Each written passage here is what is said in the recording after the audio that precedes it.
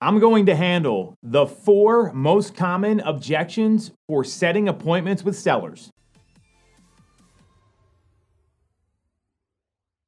Objection handling. It's something I'm a big fan of. I've practiced. I've learned the scripts. I've put in the work to be able to handle these objections.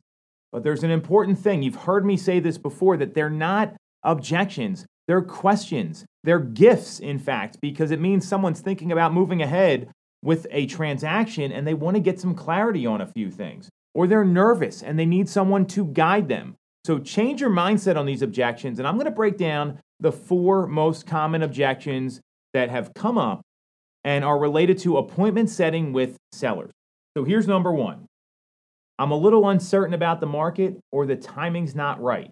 Now, this may be a condition. We'll talk about conditions at the end. If it's not a condition, or you get that objection, or someone says that to you, because that's what an objection is. It's communication that gets in the way of setting an appointment. Here's how I'd recommend responding. Hey, totally get it.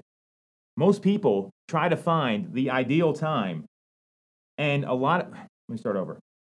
Here's how to handle it. Acknowledge it, address the objection, and then either go for a close or ask another question. That's the formula we're going to go over here. So again, timing isn't right.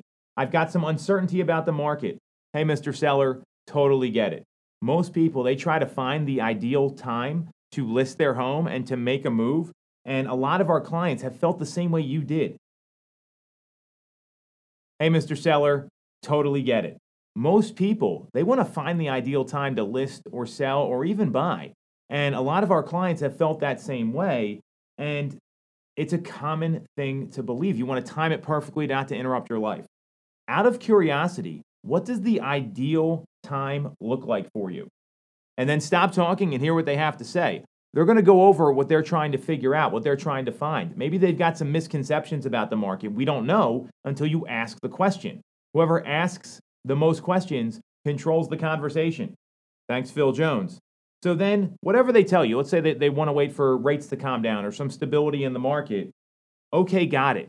If I could show you how we can help navigate all of those conditions and what's happening in the market right now and make this move happen for you in a stress-free manner, would you be open-minded about a quick strategy session or a planning meeting to go over what that would look like for you? So you acknowledge the fear, you acknowledge the objection, get specifics, and then tailor your listing presentation around, here's how we deal with X, Y, and Z. That will work. It'll help you get in front of them. That's objection number 1. The second objection, the house isn't ready. Very common, right? So you get the objection. Hey, we're just not ready to have you come over. We got a lot of work to do to the house. And I hear you. Getting a home ready for the market is a big chore. Just imagine what it would be like if someone gave you specific guidance to prep the property and get it ready for the market. Most people are not sure what to do, and our clients have found this to be super helpful. So you're addressing everything. You're telling them you're going to help them. Then stop talking after you say all this. Let them respond. And they'll probably say something like, yeah, that would be great. So again, just imagine what it would be like if someone gave you specific guidance to prep the home so it would be ready for the market. And then you stop talking, let them respond, and then, great. When would be a good time to swing by and give you some advice and give you the guidance that you're looking for here? So when would be a good time? The reason you ask that question, it assumes that there is a good time. So that's objection number 2. Objection number 3, we don't know where to go. How many times have you heard this over the past 24, 36 months? It's very common. So we don't know where to go. Hey, I get it. This is something that most people are concerned about right now. The good news is that we've seen the month's supply of inventory is up over 30% in our local marketplace. So there's more options out there than you may really realize. Can you cut out the so there's more options? So there's more options out there than you may even know about because the market tends to move pretty quickly and the best homes do sell fast. So would it help if we met to review how the increase in supply will affect your home search and how we can identify opportunities quickly? So you're asking them, hey, would it be okay if we met to discuss exactly your concern? So you're meeting them where they're at. You're actually addressing the objection and coming up with a plan to do it. And you walk them through your normal plan that you take for buyers to compete in the current market. We all know how to do that, especially the successful agents that are out there. So acknowledge, address, bring up the stats. A 30% bump in inventory in the Philadelphia suburban market is not something to be taken for granted. That's more homes available. A lot of people don't know that because the market's moving fast. So a great stat and data point that will help you get more appointments. And here's the last one. We've got an opportunity to sell the home to a friend of ours, or we've got an off-market sale that might be coming down the pike. This happens a lot more than I've ever seen it happen before in the current marketplace.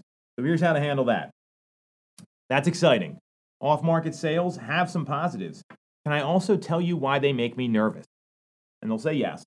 And I bet you're a bit like me, and you want to get as much money as you can out of your property when you sell it, right?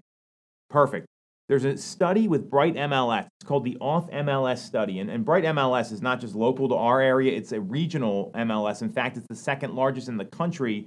It covers DC, Maryland, Virginia, South Jersey, Pennsylvania, obviously. So it's a pretty large region that is covered in the Bright MLS. And it shows that homes that are sold off MLS go for 13% less than what they could have gotten had they had someone aggressive like me marketing the property and getting you the right traffic so we can maximize the price.